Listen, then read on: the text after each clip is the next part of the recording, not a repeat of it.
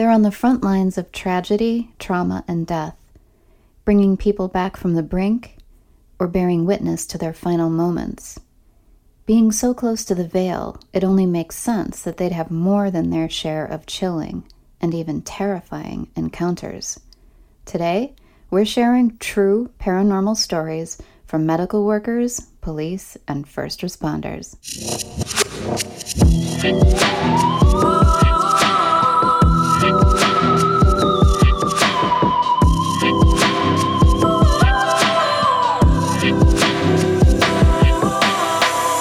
Welcome to Shadowland, everybody. Welcome. This is a podcast that shines a spotlight on stories of the supernatural, mysterious, eerie, and unexplained. Stuff like Mothman, Remote seeing, Bat Squatch, sex with aliens, werewolves, ancient races of giants, sex with werewolves, Ouija board mishaps, banshees, Mars anomalies, haunted Arby's, interdimensional rock seals, undersea anomalies, road trolls, all that stuff. all that stuff and more. Lots more. I'm Christina Callery. And I'm Seth Jablon. And today, we're talking about paranormal 911 emergencies. Paranormal 911 emergency. Yeah. Like of all stripes. So we've got some medical stories for medical personnel and first responders, and you've got some police, right? Yep. I think all of mine are actually police. I didn't even think about that until just now. But yeah, police, like anyone who's responding to a call, some sort of call for emergency or alarm or something like that. Right. And just like we said in the intro, I mean, it completely makes sense that these workers would have a lot of experiences of this type. But what's interesting about it is that, a lot of them are very scientifically minded and logically minded by necessity, or just if they're good at their jobs, they have to kind of separate out their emotions. So when they have stories like this, I mean, to me, it almost lends it credibility. Oh, a little more credibility. Yeah, definitely. I mean, these are people in a pretty intense moment who take their jobs very seriously, right? They've been trained. Yeah, in a lot of cases, especially with mine, where it's a lot of police officers, they have a certain skeptical mindset, right? And yeah, for them to have these experiences, a lot of them actually change these people's lives for forever, or at least change their perspective, right? Might open them up in a lot of ways. And so, yeah, I mean, it's an interesting topic because it's almost impossible to talk about without the context of tragedy, right? Mm-hmm. Not all my stories are, but very often there are, right? Like these people are responding to some type of tragedy, some type of violence or death or accident or so something like that.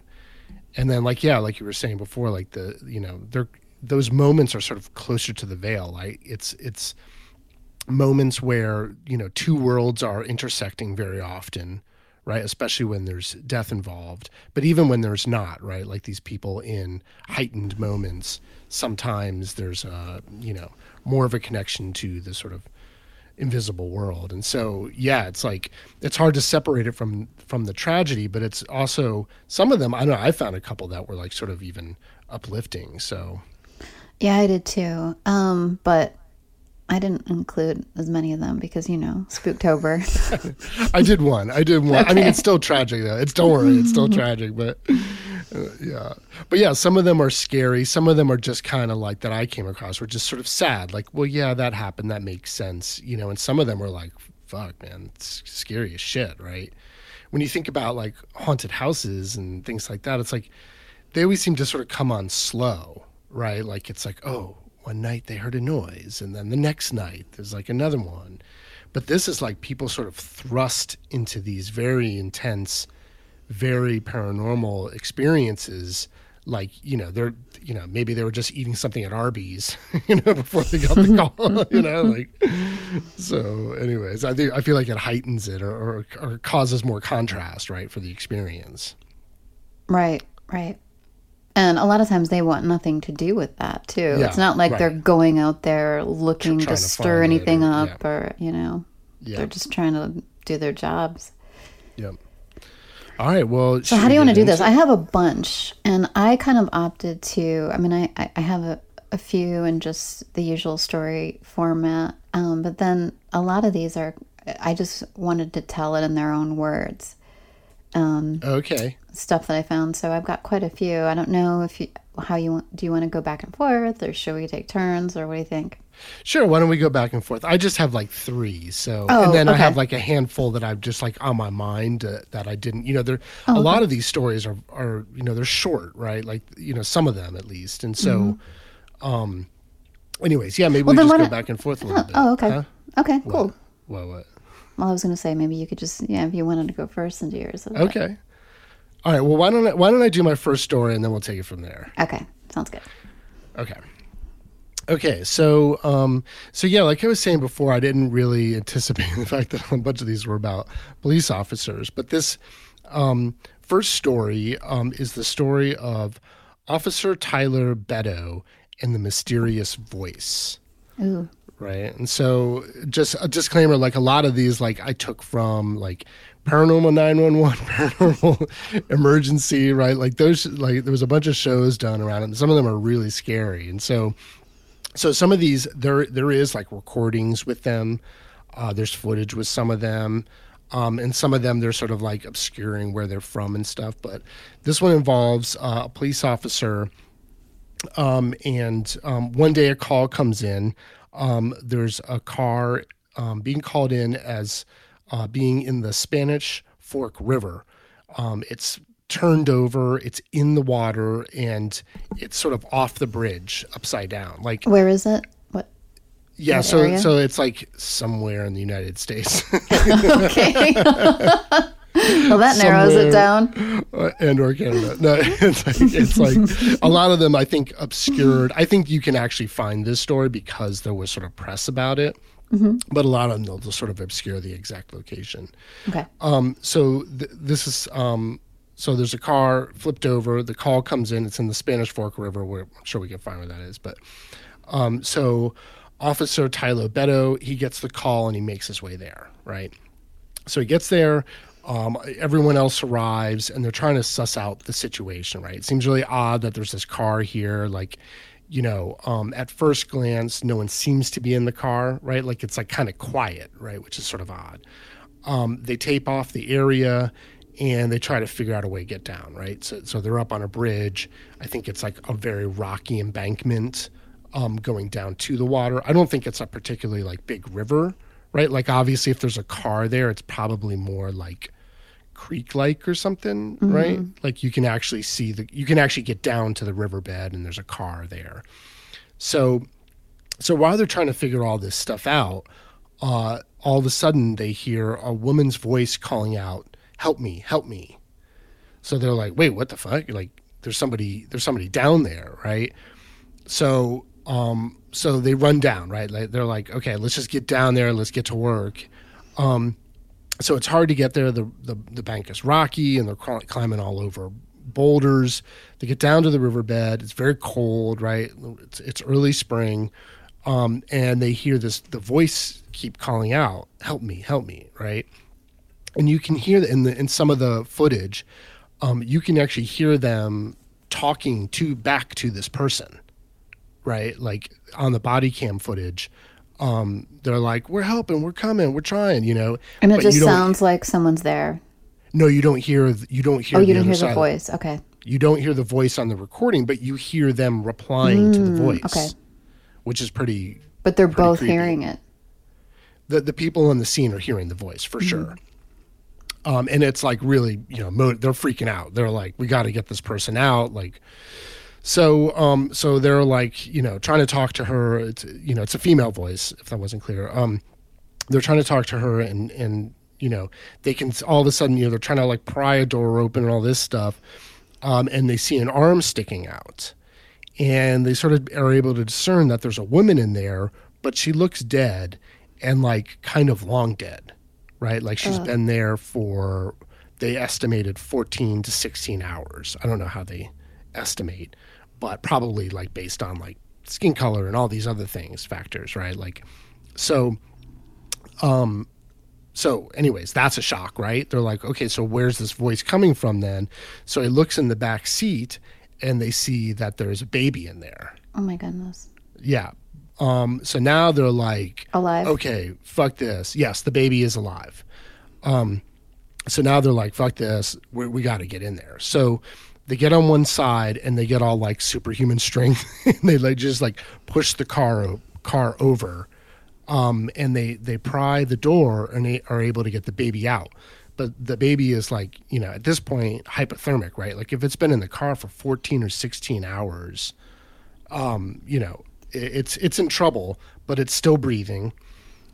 So the officer says, you know, that medically speaking, you know, the child shouldn't have survived, right? Like it drove off a bridge, you know, it has been sitting in this car alone for an extended period of time. It's cold, all sorts of things, right? So just the fact that it's still alive is a miracle. So, you know, but basically they get the baby out, they take it to the hospital, and it survives. And the entire team afterwards is like, what just happened here, right? They're like pretty shocked by the whole thing. Everyone heard the voice, and they all feel like pretty confident that it was like, you know, probably the child's mother trying to get help, right, for their child. And so, and was able to do so. And so, wow. Yeah, that's the story. And the officer, he's actually still in touch. And there was with the nobody child around. and their Like father. they, I'm assuming they searched the area, and there was no one else who could have been calling. Well, I But don't it's know if they strange- necessarily searched the area because it's like the voice was like coming from the car. It was coming from the actual car. Okay. Yeah. I mean, they were like, yeah, there's something in there, right? So, you know, Wow. I think they all had sort of like different feelings. That's about amazing. what it was, but isn't that amazing? So, It really is. Yeah. and like this Wow. definitely changed his life, and you know, obviously changed the child's life, and he's apparently one of the officers is still in their lives, and the child's father, Wow. as well. So that's my first story. Well, that's pretty incredible. Yeah, isn't it? Yeah, there's just this idea of like, I mean, like this like calling. I mean, we'll get into it, but like this calling out for help apparently is like a very common story, right? Like this, or I read a number of them that were like somebody gets the cops get a phone call from like a husband, right? And they get there and the husband's been dead for a long time, but the wife is in trouble. Yep. Right, and they're Yep. able to get. I saw that one. Sorry, I didn't That was mean a to good blow one. up your stories. But there's a bunch like that, right? Right. Like this is a thing that happens. That And that goes back in to our these- phantom phone calls too, where What's that? that goes back to our episode on phantom phone calls. Yeah, where yeah, people totally. receive phone calls. Yeah. It's also interesting, you know, because, you know, I've heard, you know, people talk about, you know, after death visitations, you know, in various forms. Yeah, And it seems like, I mean, some of the thinking out there is that it might take a while for a spirit or a soul to understand how to use energy effectively, enable, you know, to build up enough strength or whatever to be able to communicate. That's some of the thinking out there anyway that I've heard. Oh, interesting. So, you know, I would imagine in a situation like this one that you just told, you know, there's so much emotion and there's such a close bond between the mother Yeah. and the child that, you know, she was able to, you know, manifest this like immediately after death. Yeah, just this like thought of them, you know, the moment after death, right? Like there's the classic story, or you know, for some people, like they've actually experienced this of, you know, rising out of the body, looking down, and trying to process this moment, right? It's like a thing, right? There's a Tibetan Book of the Dead is partly about that moment and the subsequent ones, but. So this, you know, this woman, whatever our soul is, right, is leaving her body. she's floating above and she sees her child there and she's like, I'm not fucking going anywhere. You know what I mean? Right. Until this child is cared for. And so, you know, I think that's a very powerful and there's a time too, frame, isn't there, following death, that supposedly people are kind of in there's between worlds, or there's a few time frames. Yeah. I think it's like, I think it depends. 3 days and then like a month. Those are like significant time frames. Right. I know in the Jewish faith, there's also, I believe, please feel free, listeners, to correct me if I'm wrong, but I think there is also a time. Yeah. You know, that's super interesting though. But I feel like also like that's another reason why you would have a lot of these kind of experiences with first responders and EMTs and hospitals, because you know, you're dealing with people immediately after death. Right. Yeah. And the moment of death where like whatever world that death is connected to is now connected to, it's like the same thing with like birth, right? That's a pretty powerful, you know, miraculous moment. Like you know, you feel it, right? Like you feel something like fucking crazy happening, right? And death's the same thing, right? Like you feel that bigness, the you know, the power and the bigness of this other world sort of intersecting with ours. And there's something very real about it. Yeah. Okay. Well, why don't I keep going and do a spooky ass one? Yeah. Sure. Or no? Yeah, do it. Do a spooky ass one. Okay. So this is somewhere. maybe we need a little bit of rainfall sound. Oh yeah, or like we need like spooky sound effects, like a theremin or something. Or yeah. Tim. Okay. So this is So this happened somewhere in the eastern U.S. and basically. Late one night, a car crashes on US 17, and a call is placed into 911 by the man driving it. By the man driving behind the car, right? So there's a guy driving down the road. He sees this car crash, and he calls it in. So he tells them that there's no other vehicles involved, and that the car just swerved off the road all of a sudden and straight into a tree. Nearby, police officer Joseph Warren responds to the call, and he's the first person on the scene. So he approaches the vehicle, and he sees a Caucasian man in the driver's seat. And from what he, you know, at first the guy, he's like, "Is this guy dead?" Like I think he sort of appears to be dead. So he approaches him to see if he's still, you know, breathing. And suddenly the man like grabs his hand and like just tries to tell him something, right? Like he's struggling to sort of express himself. Then his arm goes limp, he lets go, and he dies. So the EMS come, they take him away, and you know, he's not sure what happened. So he photographs the scene, right? You have a car here that's basically driven off the road, driven into a tree. The guy just died, and there's no reason that it seems to have happened, right? There's even an eyewitness that says it just drove off the road. So he says, as a matter of protocol, they just generally take photos of scenes, not knowing if they're going to need them later, right? So he takes out his camera, and he starts taking a bunch of photos. And when he... Yeah. And when he gets to the tree that the car hit, right, to the angle that sort of shows the tree, he gets this like really nauseous feeling, and he becomes very emotional, and is overcome, right? Like all these like kind of images are passing through his mind. He feels very sort of like overwhelmed and almost confused, and he kind of like, you know, it kind of stops him. Right. And he's like, you know, and this is a cop, like, he's like, you know, he's been through some shit, you know, and he doesn't really, it's never happened to him before, and he doesn't really understand what's happening, but he's able to collect himself, take the photo, and move on. So, you know, he finishes, and then no sooner does he get into his car, but he gets another call about another crash on US 17, and it's close by, about 15 miles away. So he gets in his car and he's like, this is crazy, and like, this kind of sucks. Like, I just left, the scene of a fatal accident. Like, now I'm about to head to another. So he goes straight there, and he's again the first one on the scene. And the whole thing is eerily similar to the last crash. No other cars are involved. It's another single white male driver, no one else in the car, who just drives off the road and crashes again into a tree.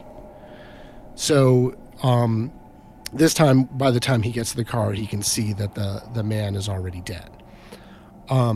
So again, this is very odd. So he's gonna photograph the scene while the EMS is sort of taking away the body, and but he's still investigating the scene. He says he takes about 60 photographs just of that accident, because he thinks this is very weird now, and who knows, this could end up in court. So as he's finishing, he gets this weird, uneasy feeling, and he feels like something is watching him from the forest beyond the road. So he takes his light and he shines it over into the woods, and he sees some kind of person, some sort of shadowy figure standing there, which now starts coming towards him. And he said he experiences this feeling of like ill will coming from this figure, that like he gets the feeling that whatever it is, it doesn't want him there, right? So he's like, fuck this, right? But basically he's like, he describes it as a black shadow on the other side of the trees. He sees a head, shoulders, the whole thing, but like a shadow person? Like a shadow person. Okay. But now he's like, fuck this, I'm outie, right? So he goes back to the headquarters, but does not immediately report what happened, right? So, for obvious reasons, he's a cop. What is he going to say, right? Like, oh, I saw like this like shadow being on the side of the road after this creepy car crash, right? So he just proceeds with his job, right, which entails him now downloading all the photos and reviewing them. And then as he's going through each of these, he comes across the one which is the view of the tree where the car hit it, right? And he immediately sees something weird in the photo. And so they show the photo, and the on the tree trunk facing down to the car, there's a you can kind of see a face sort of looking down, right? And you can see it in there. It's like super creepy. And then, this was like a little bit more like hard to see. It's like, he's like, this is where the black figure is. And he sees the sort of black figure that he saw in the background beyond in the trees. So as soon as he sees this, he's again overcome with the feelings of unease and nausea that he felt earlier. He calls a colleague over, and they see the same thing, right? When he shows them the photo, it's not like he has to, pick it out for them. They see it. So he goes back through all the other photos and doesn't find anything else, right? Like if it's some sort of like weird light trick or like something on the tree or something like that, he doesn't find it anywhere else. So now he's like, he's like basically convinced that there's some type of negative energy involved with this whole thing, right? Like whatever he saw or experienced out there is somehow involved with these crashes. So he goes back to the scene of the first accident, right? The first place, and he feels all those same feelings all over again. So he's like walking around, and he sees what he first thinks is a person, but again, it's like more like this black shadow. And it starts coming towards him, and it goes through like two trees, but then once it's in front of those trees, he can't see through it to the trees behind him. So it's like moving through objects, but it has some sort of opacity to it, I guess. So again, he's like, okay, fuck that, I'm out again. Right? He's like, I'm done with this shit. So he leaves. So, he feels like this thing is not good, and that like he's scared, right? He's so scared that he's so freaked out that he gets in his cruiser and he drives away with the lights and the sirens on, right? Like for whatever whatever reason he thought that was going to help. Like, but that's Well, I guess the it's like degree- going to bed with the lights on. Yeah, exactly. So, obviously this whole experience sticks with him. And so he starts looking into it and he finds that there's a lot of like development going on in the area and a lot of these trees are being cut down and that there are actually more and more accidents. So basically he finds out that like, in the years following these events, I think it's like in the 4 years following the events, someone does a study of the area and finds that there have been almost 1,500 accidents on this stretch of road. Whoa. And that 246 of them involve vehicles hitting trees. And I'm assuming that sounds like that would be unusual. Yeah. Well, I guess. I actually don't know. I mean, It does sound like a lot of accidents in this area. And that are unexplained. It's that not are like unexplained. snow, ice, or intoxication. Right. And or people something hitting like that. trees Yeah. like as being like one of the things that happen. I mean, 2 in one night is already pretty crazy, but Yeah. who knows? Like, I mean, it could be, the road, some roads, they get like a weirdness to them. Right. Especially when there's a creepy shadow person hanging out. Yeah. Or some type of angry tree spirit that's like trying to fucking protect his territory. It almost sounds or like elf-like, right? That's like an elf story too, right? Like in maybe. I mean, I don't know. I would expect that. Maybe. well, no, that like when development comes through, like in I like see. Iceland Yeah. and stuff, they're like, they'll relocate a rock. But don't they or- just do stuff like kind of like, immobilize bulldozers? I guess and- that's true. and I mess don't with- think I they're, mean, like, do out they there do they killing like people, that's steer people off the road into their deaths? No, I don't. Maybe. I don't mean, think, I don't know. I don't think so. I don't think so. I don't know. To me, But this yeah. sounds like something more like It's more sinister. Yeah. That's like, I don't know. Oof. Yeah, freaking people out to the degree that they're driving off the road or whatever. But yeah, so Oh, that is well, a that's creepy spooky.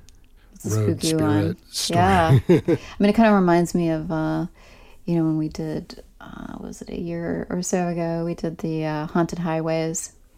Mhm. And we've covered a couple stories of like ghost hitchhikers and things like that appear, but this sounds something. This doesn't sound like a ghost to me. Yeah, well, I mean, that's definitely like how he's describing it, right? Like he's like when he describes it, it definitely doesn't sound like he's describing a ghost. Like It sounds he's like like something this is you- some just type straight of up evil. negative, Yeah. some sort of negative energy, and I think he even sees the difference between this guy's, seeing this guy's spirit or whatever, this guy who's died in this thing, right? Like, there's obviously stories about people who see or photograph spirits over top of cars, like, after an accident where someone has died. That's like a thing, but it sounds like this is like different, right? There's that Yeah. element, but then also something else here. And that's Ugh. pretty scary because you just It think is. about like driving down like dark, scary roads at night and stuff, and you're like, oh, Well, you have to wonder what the drivers saw. Did they see Yeah, just a yeah. dark, shadowy figure, or did they see something even more vivid and terrifying? yeah, or did something push the wheel or just, freak them Yeah. out, to the degree that they were like lost control or whatever. So, Yeah, it's scary enough driving by yourself on those roads at night. yeah.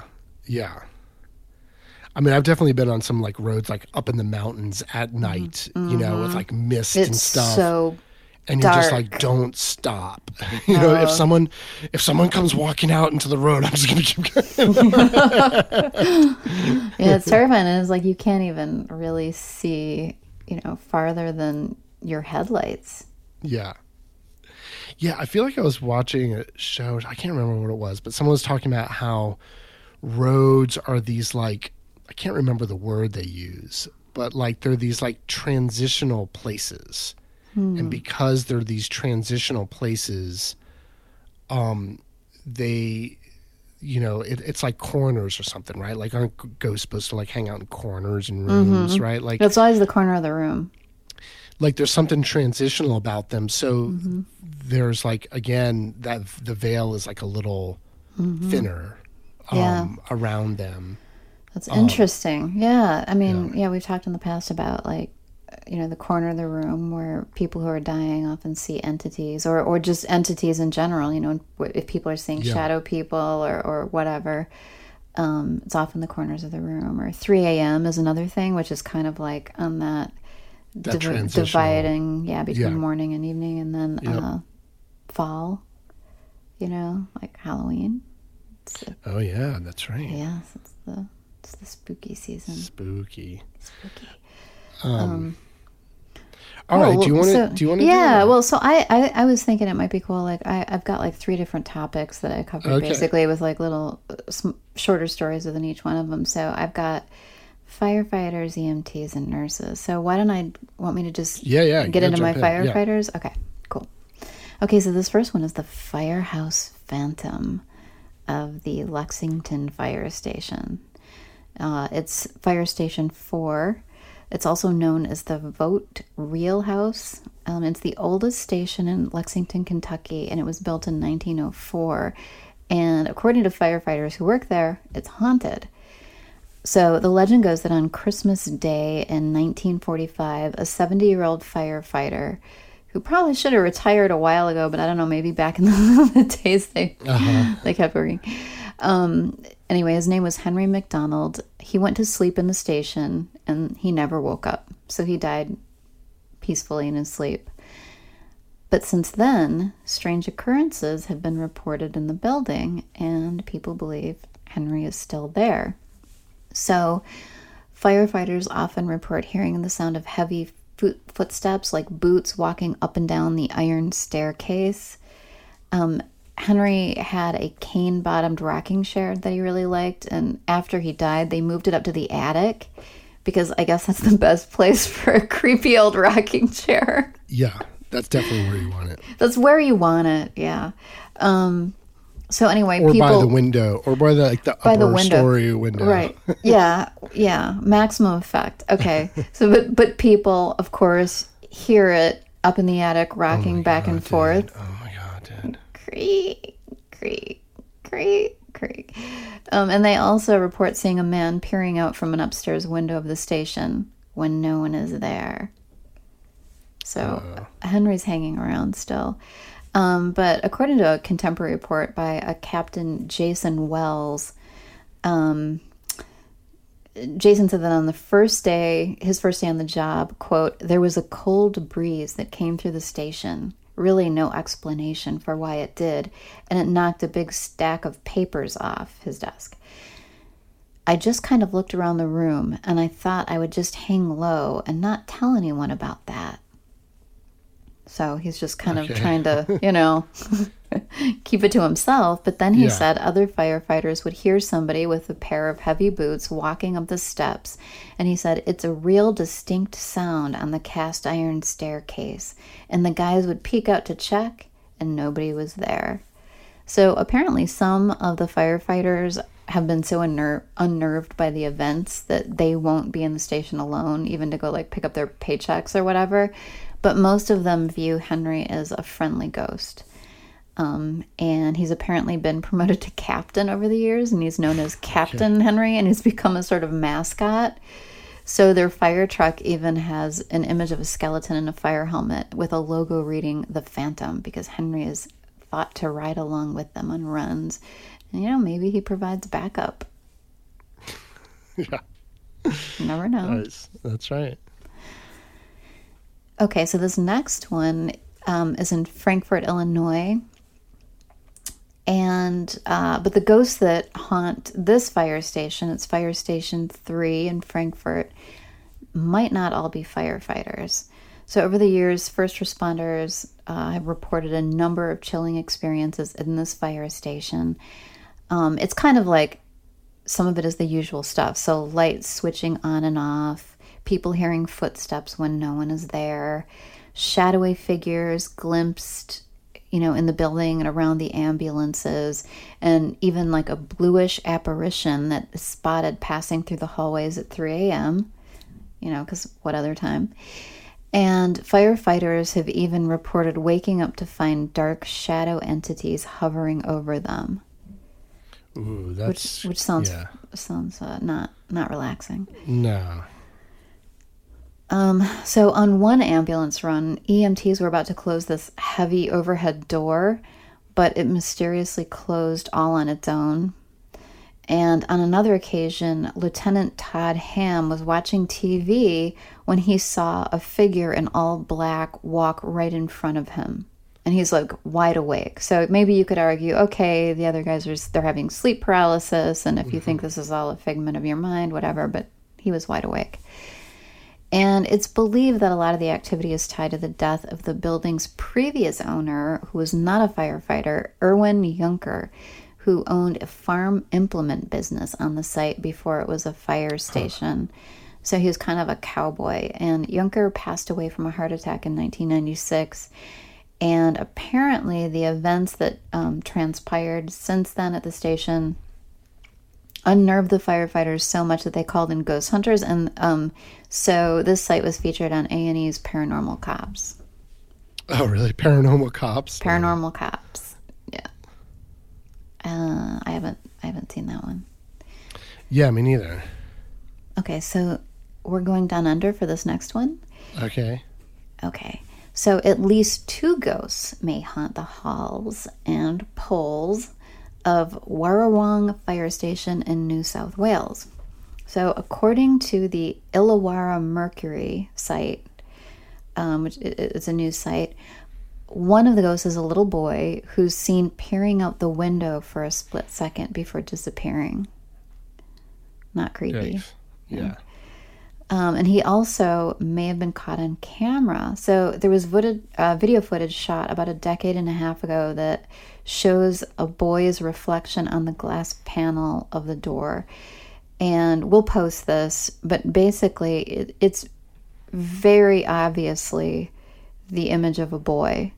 Mm-hmm. So you guys, decide for yourselves whether or not you think this is real or whether it's a hoax.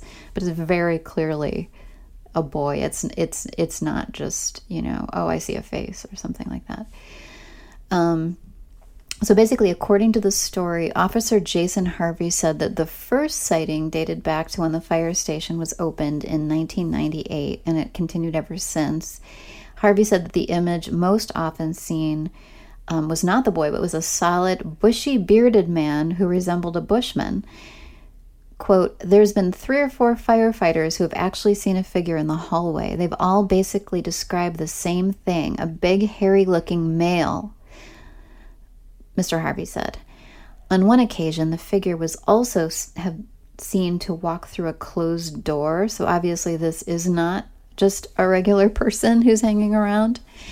But the most compelling evidence is this image in this 10-year-old video, or 10, 15-year-old video showing the boy's reflection. And it was captured by senior fireman Peter Fitzpatrick, who was compiling a farewell presentation for a colleague. But then he noticed it when he was editing the footage. He said, quote, I got annoyed because I thought there was another fiery standing in the background. But then my wife said, no, that's a young boy. So Fitzpatrick said he spoke with colleagues about the boy, but was told no child was at the station that day. So this would have been impossible. The video was shelved until recently when he began compiling new footage for another colleague's retirement. At the same time, the officers were told of a triple road fatality that occurred at the site in 1990, when a 44-year-old man and 2 other men, aged 25, were killed. It was then that firefighters decided to call in the experts to see if the station was haunted. So they called some ghost hunters in, and a team of investigators led by a science teacher named Paul McCaffrey came to investigate. And McCaffrey said, we're a bunch of skeptics. We keep an open mind, but we try to come up with scientifically based explanations. So armed with high-tech equipment, he and the 3 colleagues spent a night at the station and McCaffrey did have an opinion. The story says on the fire station video, he says, it's either the best paranormal evidence I've ever seen or there's a logical explanation. So we'll post that and you guys can decide. See what you think. I like how it's like orological, right? Like, right. It can't be both. Yeah. Well, probably biologically means a hoax. Yeah, it's doctored. Interesting. Yeah, I mean, the idea that like, there's all these like haunted firehouses, like totally makes sense, right? Like when we think of like hauntings, we always think of like houses because that's what's in like movies and that's what's like on our minds. Right. But just over the years, I've heard about like so many places being haunted. Like there's a bar I used to go to in Williamsburg, and that was haunted. That all the like, which one was the it? bartenders would be there, Woodhull. Okay. And yeah, they'd be like, oh, things would like get moved around. Light switches would go on and off. They used to like try and like tape the light switches down. Like because they would physically like move. Whoa. Oh, that's creepy. And they'd say like, oh, like they'd leave places. So like there's all these places that can be haunted, right? Like it's really not relegated to like homes specifically. Right. Like one of the stories I found was like a Marine base, right? Like so. We did the one with the like haunted Toys R Us and Arby's and McDonald's and stuff like that. Like retail chains. Yeah, it's like I don't think like no place in particular can be haunted, but like places, any place that's a place can be haunted, right? Like there's something attached to it. But anyways, haunted firehouses. Yeah, haunted firehouses. Yeah. So do you want to do one of yours? Why don't you keep going? Why don't you keep going? All right. So I'm going to get into some EMT stories now. Okay. Cool. And these are a few stories from an EMT forum. So this is told in their words. I'm a part-time EMT with the county, and I volunteer with a local fire department. Being a rural department, we have almost all secondhand apparatuses, including an old Ford ambulance conversion. This particular vehicle was one of the vehicles the county bought brand new for our EMS department way back in 1985. It served them for 19 years before being shuffled off to the fire department to act as a rescue equipment vehicle, and it earned a reputation of slow, difficult to drive, and positively impossible to kill with both services. Plans changed, and shortly after we received the ambulance, we purchased a light rescue truck to carry equipment and personnel to vehicle collisions.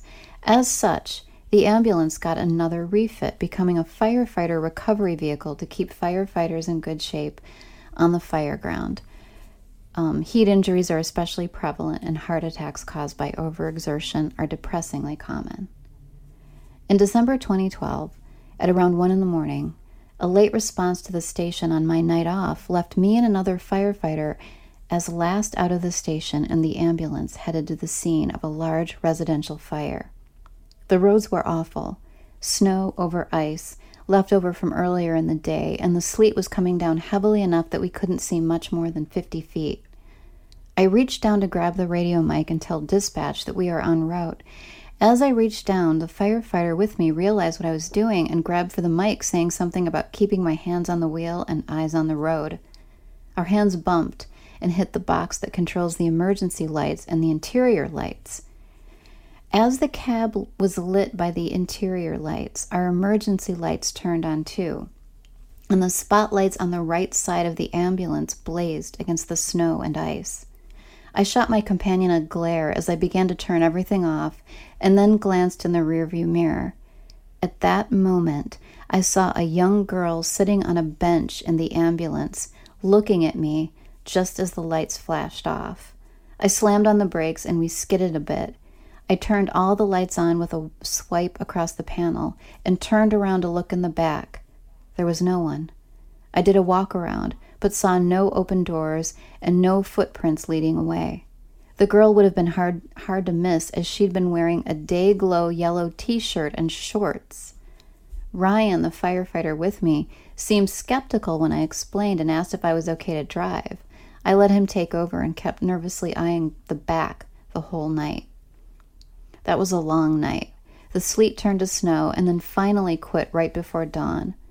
The house was a total loss, but everyone got out okay, even the three-legged cat who was missing for several hours. During overhaul, Ryan was telling another firefighter about me flipping out so he too could join in heckling me. One of the paramedics overheard him and mentioned that back when the ambulance was still with EMS in the 90s, there had been reports of strange stuff happening. For example, the back doors would sometimes open by themselves in the locked bay. The lights would come on of their own accord, and paramedics heard whispers. The truck is gone now, sold at auction so it can live a new life freaking out some other department. We left a note in the glove box. Figured they deserved a heads up. I love that story. Well, it's like a straight up like haunted truck, dude. I love it. It's a haunted ambulance. I mean, the thing is, like, the specificity of the Dayglow yellow t-shirt and shorts. That's what makes it real to me, you know? Because it would be one thing if it was, I saw a girl, I saw a face, I saw, but there's like very specific, like weird color. Yeah. Right. Interesting. Okay. So here's this next one. They say, here is my ghost event. And this was posted in 2006. Now, I am a really scientific person, so for me to experience and say this is quite odd. On December 1st, 2004, we were paged out for a VSA. To make the code story short, we saved a 61-year-old female patient. The previous year, this lady's sister had died in the same town, almost in the same location as our VSA call. Now, at the hospital, our VSA patient started to come to. She kept looking to the door and grabbing out. Many family members were present, and I thought nothing of it.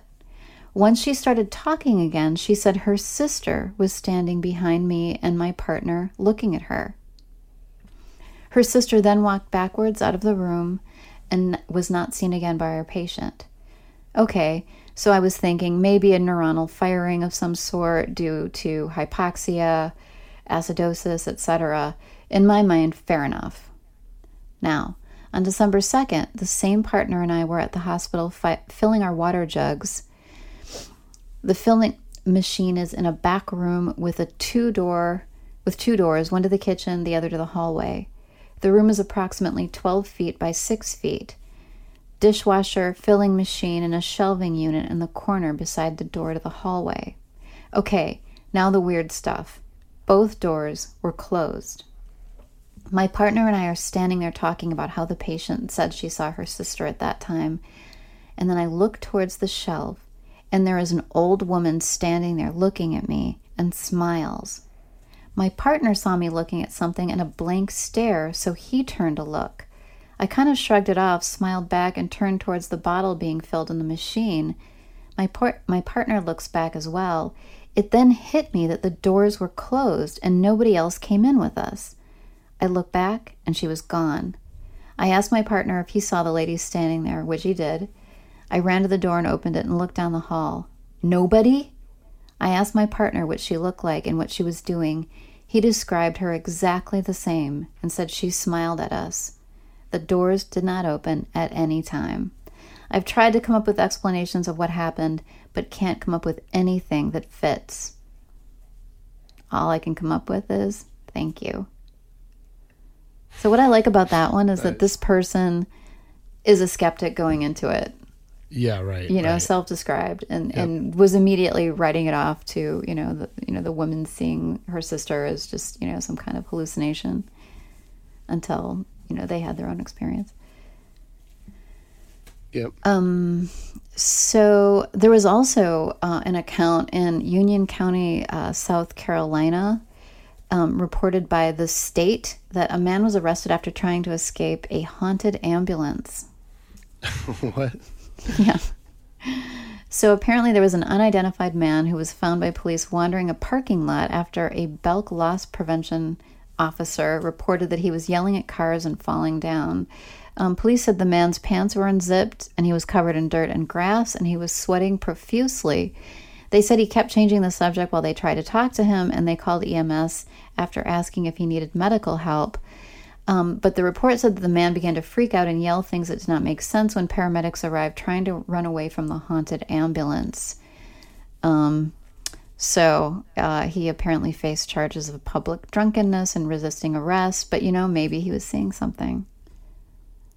I don't know. He doesn't sound like a reliable witness in this case. Maybe not. I just had to include that. But yeah, apparently there are actually, when you look into it, quite a few examples of haunted ambulances and stories out there, haunted ambulance stations. Yeah, I came across a bunch that were like from people who, were trying to save somebody and they weren't able to, and then like they were sort of followed home or something, like sort of attached themselves to them. But yeah, I could see an ambulance being one of those things. Yeah. Okay. I've got one more. Yep. Yeah. Go for it. Yeah. Okay. So they said this is a true story about an ongoing haunting that's occurring in Richmond, Virginia, at a local ambulance company located just off Broad Street. My 25-year-old son-in-law has been working at this company as an emergency medical technician for approximately a year now and comes home weekly with new haunting stories.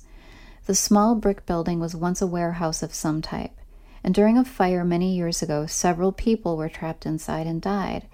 They were Hispanic migrant workers who apparently slept in the warehouse. It is now used as an ambulance company, and during the 24-hour shifts, EMT people are required to spend the night in the building. There's also a dispatcher who is always on duty, even during the night hours. When my son-in-law first went to work there, he wondered why the sleeping cots were set up in the smaller room rather than the larger bunk room. He was told that the larger room was haunted, and if people tried to sleep there, they'd feel cold hands on them in the night.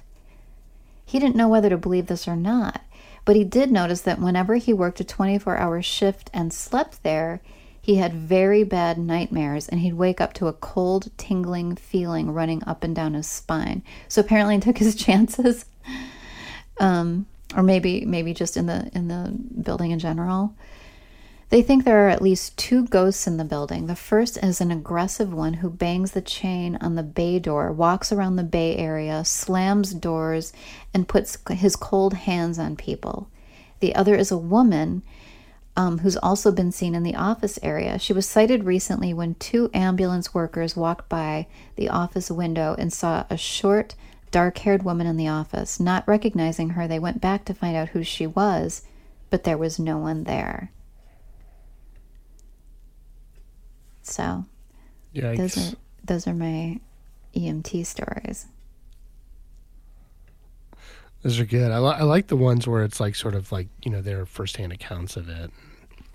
There seems to be a lot of like these boards out there of people sharing these stories, right? Like I found a number of them as well. Like there's like discussions. Like I think a lot of people have these experiences and kind of don't know what to do with them, Exactly. I know. That's what was so fascinating about doing research for this, is that there were so many, and some of them were so short. I wanted to include them, but I didn't, but there were just, and I think people are looking for it. Like you said, they're looking for a community to be able to share this with.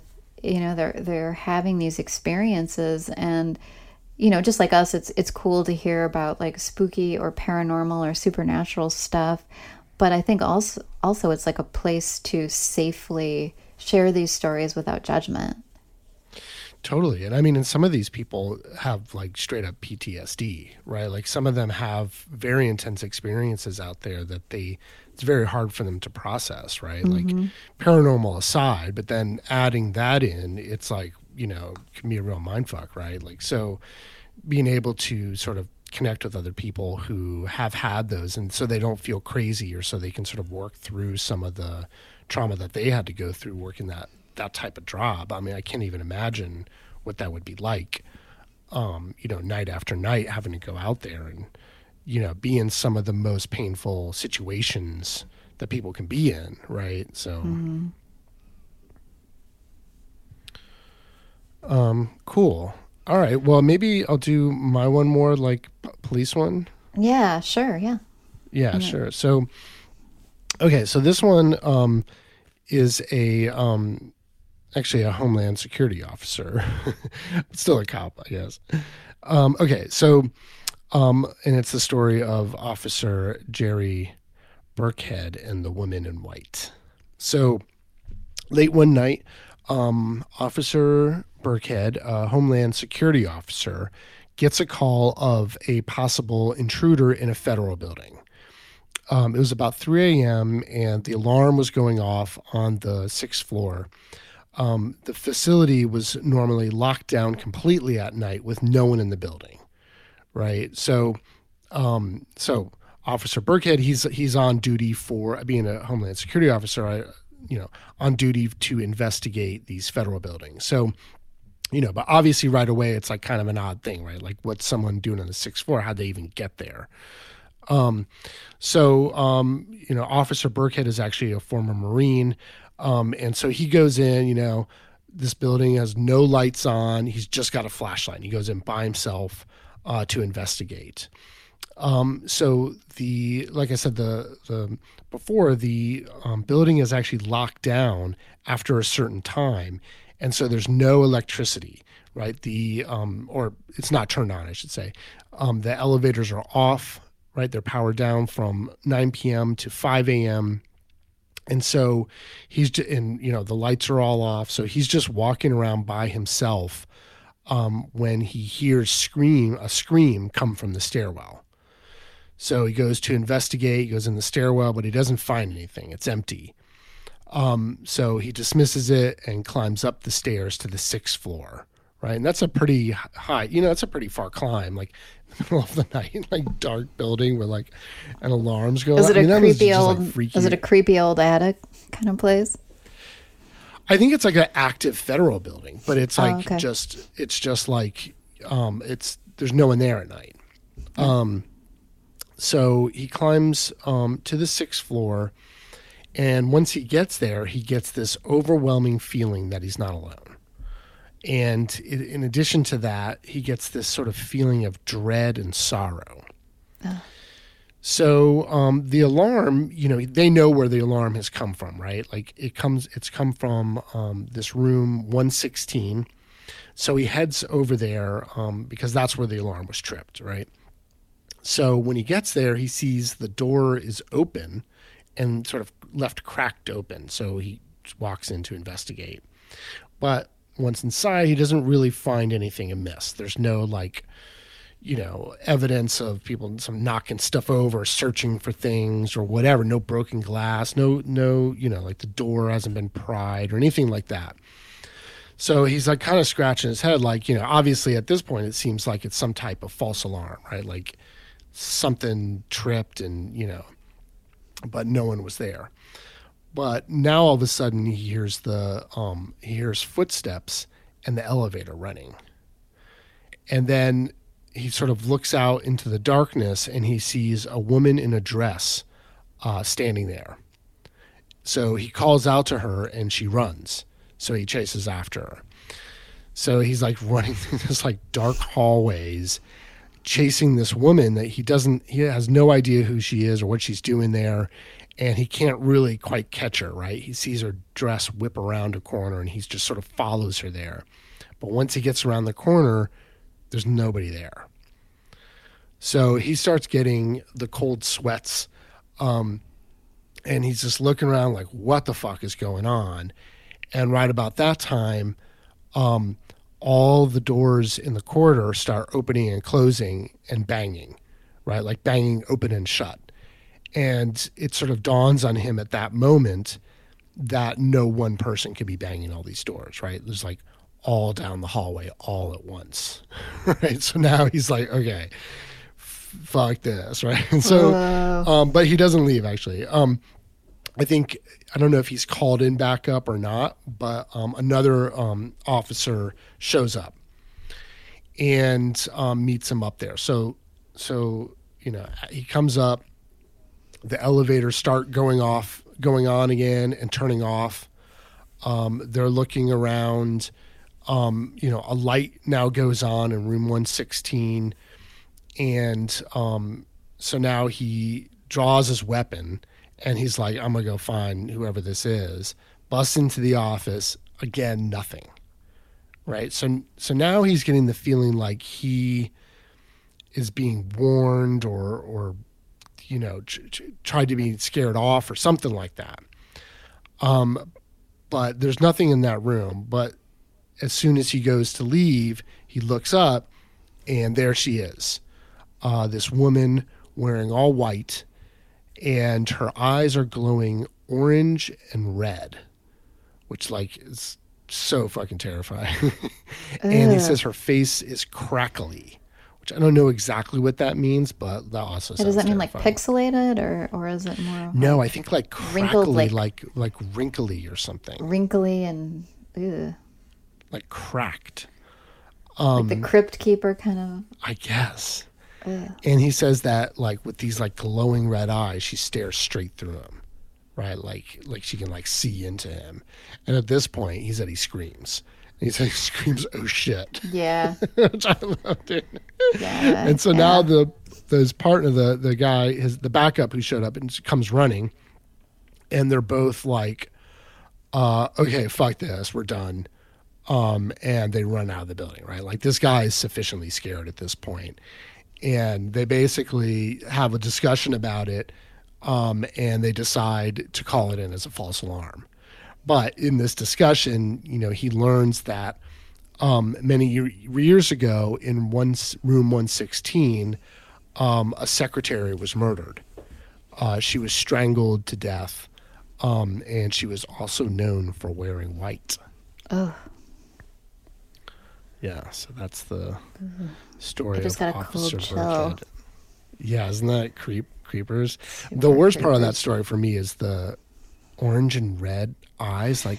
Yeah, does that mean alternately orange and red, or does it mean I mean, maybe you didn't get that He said specific. orange and reddish. So Maybe it was a red orange. orange and reddish. Maybe he's just trying to describe it. Whatever. Yeah, the Just color. why? Oof. Why has it got to be orange and reddish? Why the eyes got to be glowing? Well, why do they gotta be glowing? Why do they gotta be red glowing? You know what I mean? Yeah, they're never blue glowing. What's up with Yeah. red in these? It's in just these, the most paranormal terrifying experiences? color, I think. If you're gonna have Why? glowing eyes and you're gonna freak people out, make them red. Yeah, but why? Why is that scary to us, and why is it red? Is what I want. Is it because there's this primal knowing underneath that this is, if these are evil entities, that this is how we recognize them? Or is it Or is it something some connected sort of to weird spectrum predators of and the light way or that something? yeah, maybe Yeah, or light fire catching in association with fire or But red is also it's in a lot of religions considered a very high color, right? It's considered a sacred color, right? In some religions, it's even restricted the use of it. And I Yeah, think but red I think eyes- they even know that red and green cause feelings of religiosity. So I don't know why red. I feel like it's some weird color spectrum thing. I don't know. To me, it feels like it's just very primal. Primal. It's just hits you at oh, this is not good. If you saw this peering through the trees, it's coming for you. Yeah, right. What color would be better? Peering through the tree? Blue? If it was blue. Eye color, you mean? Yeah. If you're gonna have glowing eyes looking If you're at gonna you, have probably glowing eyes, anything. Anything but red. Anything but I don't know, yellow. That's not. Yeah, but it's not as scary. That's not scary. Yellow. What other colors could it be? Purple. That's not very scary. That's kind of disco. But what else? Green. I mean, green kind of seems predator-like right now. Yellow. I don't know. Well, yellow guess- kind of it seems like eye shine, you would see Yeah. Right. owls. Yeah. There's something about red that's just no, please don't. Okay. So those were my Yikes. stories. Yeah.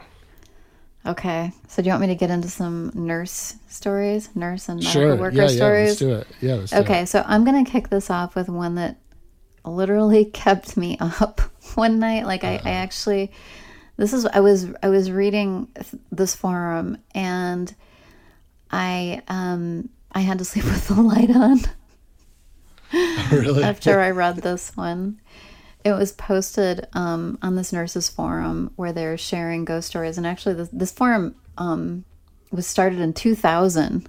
So it's been around for 2 decades with many, many posts. I haven't gone through all of them, but I found this one. It was just absolutely chilling to me. Imagining, reading this at midnight too, Yeah. So this person said, my creepiest and scariest ghost story for me happened about a year ago. It was really more of a possession than a ghost story. I was helping another nurse with a patient that had lived a very hard life. He had numerous things going on with him, from cardiac to renal failure. You name it, he had it going on. This man was very much afraid to die. Every time his heart monitor beeped, he would just go into a rage, screaming, "Don't let me die! Don't let me die!" The other nurse and I found out why he didn't want to die. About 0200, his cardiac monitor starts alarming VTAC. We both rush into the room. I'm pulling the crash cart behind me. When I get to the room, the other nurse is completely white. This man was sitting about 2 inches above the bed and laughing. His whole look completely changed. His eyes just had a look of pure evil on them, and he had this evil smile on his face. He laughed at us and said, "You stupid bitches aren't going to let me die, will you?" And he laughed again. We were kind of frozen. I did reach up and hit the code blue button, and when I did, the man went into VFib. He crashed back onto the bed. We started coding him, but after 20 minutes, it was called. 5 minutes after the code was called, several of the code team is in the room cleaning up when this man sits straight up in the bed and says, "You let him die. Too bad," and then begins laughing. The man collapsed back to the bed. We heard a horrible, agonizing scream. Actually, every patient in the unit that night commented on the scream. And then you could hear, "Don't let me die," being whispered throughout the unit. Every one of the nurses that night was pale and scared. Nobody went anywhere by themselves. By morning, the whispers of "don't let me die" were gone. The night shift nurses had a prayer service in the break room before we left for home. And then we all had nightmares for weeks. Yikes. Isn't that... That's pretty scary. Imagine reading that one like at midnight. Yeah. Well, just like I always try to picture, like what it would be like sitting there. Like, I mean, I don't know what to say about the levitating thing part of the whole thing. Like, yeah, I mean, was it just, they were so freaked out, or maybe if somebody is rigid but just and someone leaps off the bed or something, but or even just some guy talking weird and that's pretty creepy. Yeah. Okay, I like when they throw in the lingo VFAD. Oh, I know. I just read it like I knew what it was. No, totally. So, I've just got a couple, just really small ones if we're cool. Okay. Okay. Cool. Okay. Yeah. One is, we have a white figure that has been seen in the medicine room. Sometimes the carts are moved down the hall while you are in a room giving meds. One of the male CNAs reported seeing a very tall black figure going from room to room several times. We've all seen balls of light floating around. From what we have been able to gather from old pictures of the property that the nursing home is on, there was a mobile home park at one end and a cemetery at the other end of the building. Uh-oh. That's not good. No. Everyone has seen a little boy walking around, but the freakiest part was when they saw wet children's footprints coming down the hall and followed them to the wall, and there were footprints in the snow outside that came right to that place in the wall. Yikes. It's just... And then I'll just close with this one. We had an older man with a massive heart attack, lots of other problems, and he ended up on the ventilator. He was the meanest old coot ever. His granddaughter worked at the hospital and apologized for his behavior and told us he had always been quite a rounder. He would bite, kick, spit, and had to be restrained to keep him from pulling every line he had out. We coded him 3 times during his stay. After the 3rd time, his demeanor changed, and he became much more cooperative. We explained the change as a bit of ICU psychosis that had resolved. The gentleman became a, quote, frequent flyer in our ICU, coming in multiple times with CHF and becoming a regular at our outpatient clinic. He became a favorite, always smiling, joking, a dear man. One day he asked me, "Do you remember the first time I was here and how awful I was?" I assured him that I did indeed remember. He said, "Do you know why I changed?" I replied that I didn't, but just thought that his meanness was related to his illness. He said, "No, it wasn't that. The last time you guys brought me back when my heart stopped, I woke up and remembered being in this very dark place. It was awful. It was totally black, and there was this awful smell of sulfur, and the heat was terrible. I called out, and no one answered. I remembered hearing that when people die and then come back, a lot of them see a light and a lot of other good stuff. I was scared. I didn't see a light, and I knew then I had to change." He lived a couple more years after telling me his story, and when he finally died in our ICU, I have a feeling that he saw the light and the good things. At least I hope so. Whoa, I like that one. That's creepy. Yeah, like I feel like we've done the NDE ones before, where people do have that. Some people do have that experience of like darkness and stuff. That's pretty. Yeah. I mean, scary. we've only kind of scratched the surface of NDEs. We need to do more episodes on that. Yeah, we should definitely do that. Wow. Well, that was like I feel like we got a really great range of like all these different encounters people are having, and they all seem to have them in different ways, right? Like there's all these, the EMTs that have sort of one experience out in the field, right? And then there's people in hospitals having another experience, and then these cops like exploring these like buildings. Like there was even more, I think, even than I did stories on, of just like cops going to places where an alarm had been set off, and then there's like something there, right? So creepy, but just being thrown into these situations where there's like all this intense emotion, there's all these like weird forces at work, and there's like a lot of stuff they just can't explain, and very often like don't want to. They just want to keep doing their job, But so I mean, it gives you a lot of respect for that field. I mean, absolutely. I mean, not only are they dealing with life and death, but after death. Yeah, right. Yeah, exactly. Yeah, like I said before, there's a number of stories of people like getting, having sort of spirits like hang out or sort of attach themselves to them like after someone dies, right? Like they're out there in the field trying to save somebody and something sort of follows them. Yeah, I mean, I remember, I don't remember which show it was. It was one of those that you mentioned that you did some research with. But there was an EMT worker who, after failing to be able to resuscitate someone, came home and started having all kinds of like poltergeist type activity. Right, totally, yeah. Scary. Cool. Well, very spooky. And if you guys, if there are any first responders or medical professionals listening, we would love to hear your stories. If you've got them, shadowlandpodcast@gmail.com, or if you just have any kind of paranormal story of your own that you want to share, please send it to us via email. Yep. You can also follow us on Instagram, Shadowland Podcast. And thank you so much to everyone who's been giving us ratings and positive reviews. Yes, thank you. It really helps. And if you haven't done so yet, and if you're enjoying the show, it really helps us keep going. Please give us 5 stars. Give us a nice review. Take a few moments. It'll really make our day. Yep.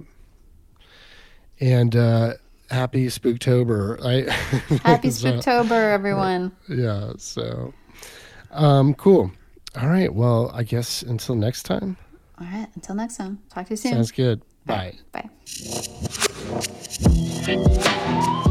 Shadowland Podcast is produced by Seth Jablon and Christina Callard. Edited by Tim Kelly. Theme music by Tim Lincoln. Thanks, Tim.